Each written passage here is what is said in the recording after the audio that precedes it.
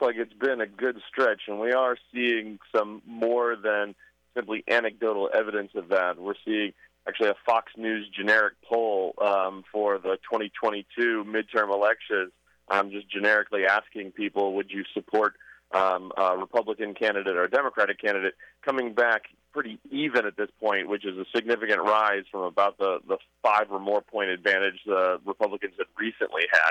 So it appears that, there's been a good stretch of actually accomplishing things. There's been signing ceremonies that get good publicity, and it appears that today that the House will actually pass the long-awaited for reconciliation package after intensive negotiations with Senator Manchin and Senator Sinema. So there would be another victory for the Biden administration in the coming days. David, so where do you circle back on this? Is this the president's ability to get people working together? We saw that with NATO a few months ago as he was able to use that experience internationally. Or is this more on Capitol Hill starting to work together, good proposals? I imagine it's a little bit of everything here. Yeah, certainly it's a little bit of everything, though, this one is I think, a largely efforts on, Capitol Hill, the continued negotiation with Senator Manchin. Obviously, Senate Leader Chuck Schumer is going to take an awful lot of credit for this in terms of just never giving up. I mean, it's hard for it to really be counted as a huge win for primarily the Biden administration when it is so much less than they actually wanted. I mean, there's all this early talk during the election and early days of the administration that, we're looking at figures of $4 trillion and things like that.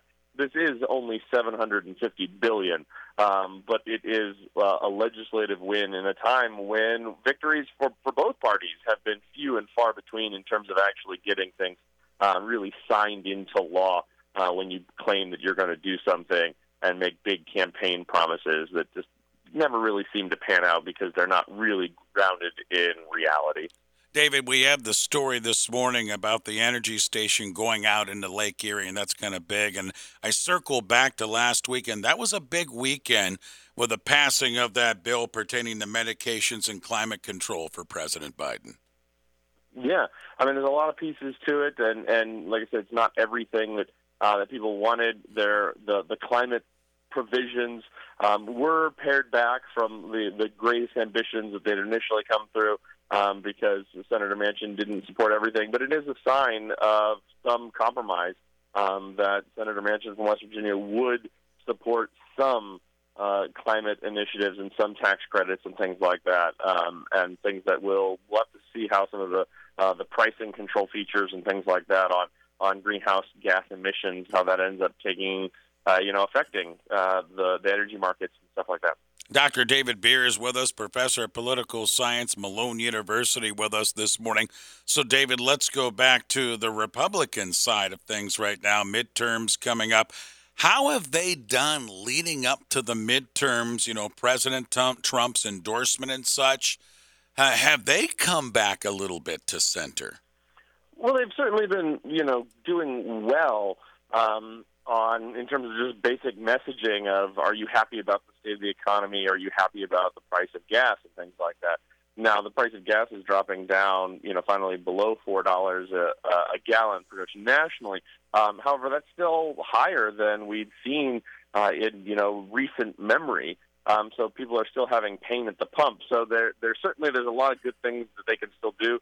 As far as whether or not there's a move back to the center, it really depends on oftentimes the locality. Sometimes you have people who are more strongly affiliated with President Trump winning primaries. Sometimes you have those people losing. So all politics is local. When you break down the vast number of congressional races that we're seeing, across the country, it's really hard to be real generic when you say things like, this type of Republican is definitely going to win, or this type of Republican is not really popular right now.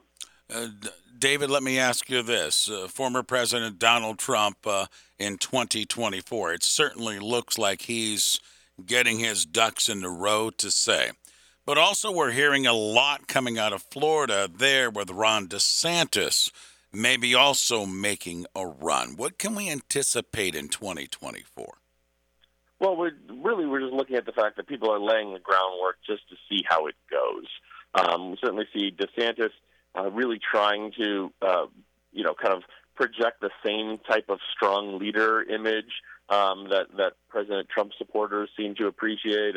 Making news recently with, basically very publicly firing an elected state's attorney for making a statement about his unwillingness to seek criminal prosecutions against abortions and things like that. And so that's the kind of thing that would play to the strong Trumpian overtones.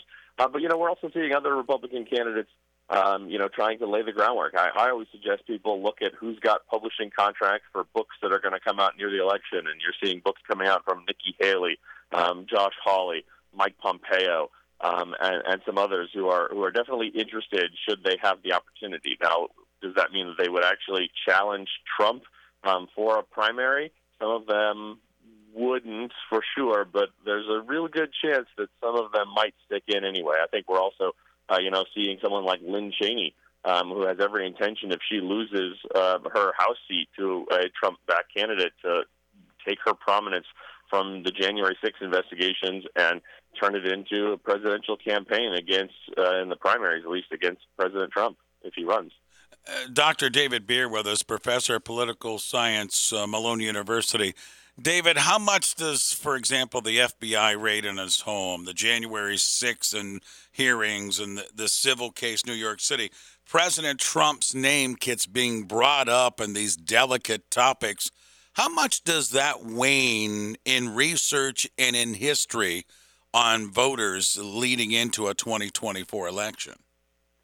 Well, President Trump works from the position that all publicity is good publicity, but it's hard to say exactly how things will pan out. Certainly, as soon as the FBI search warrant was announced, there was a widespread fervor in Republican circles to condemn this and to support President. It certainly seems to be cooling a little bit, particularly with what we're seeing is breaking news very recently that the FBI was looking for information related to nuclear weapons, which there's the average person, I think, looks at that and says that seems very justified, that we shouldn't have that stuff lying around, that it shouldn't be, that kind of classified information shouldn't be in the former president's hands still. So I think these things could come back to bite Republicans and former President Trump for coming out really forcefully against this in the first place.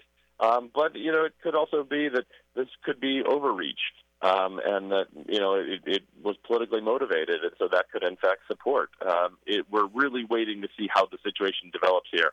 The DOJ has signaled they're willing to make public the search warrant, which would show what they were looking for. And if that happens, we'd gain a lot more information to evaluate whether this was warranted or if it really does appear to be investigatory overreach.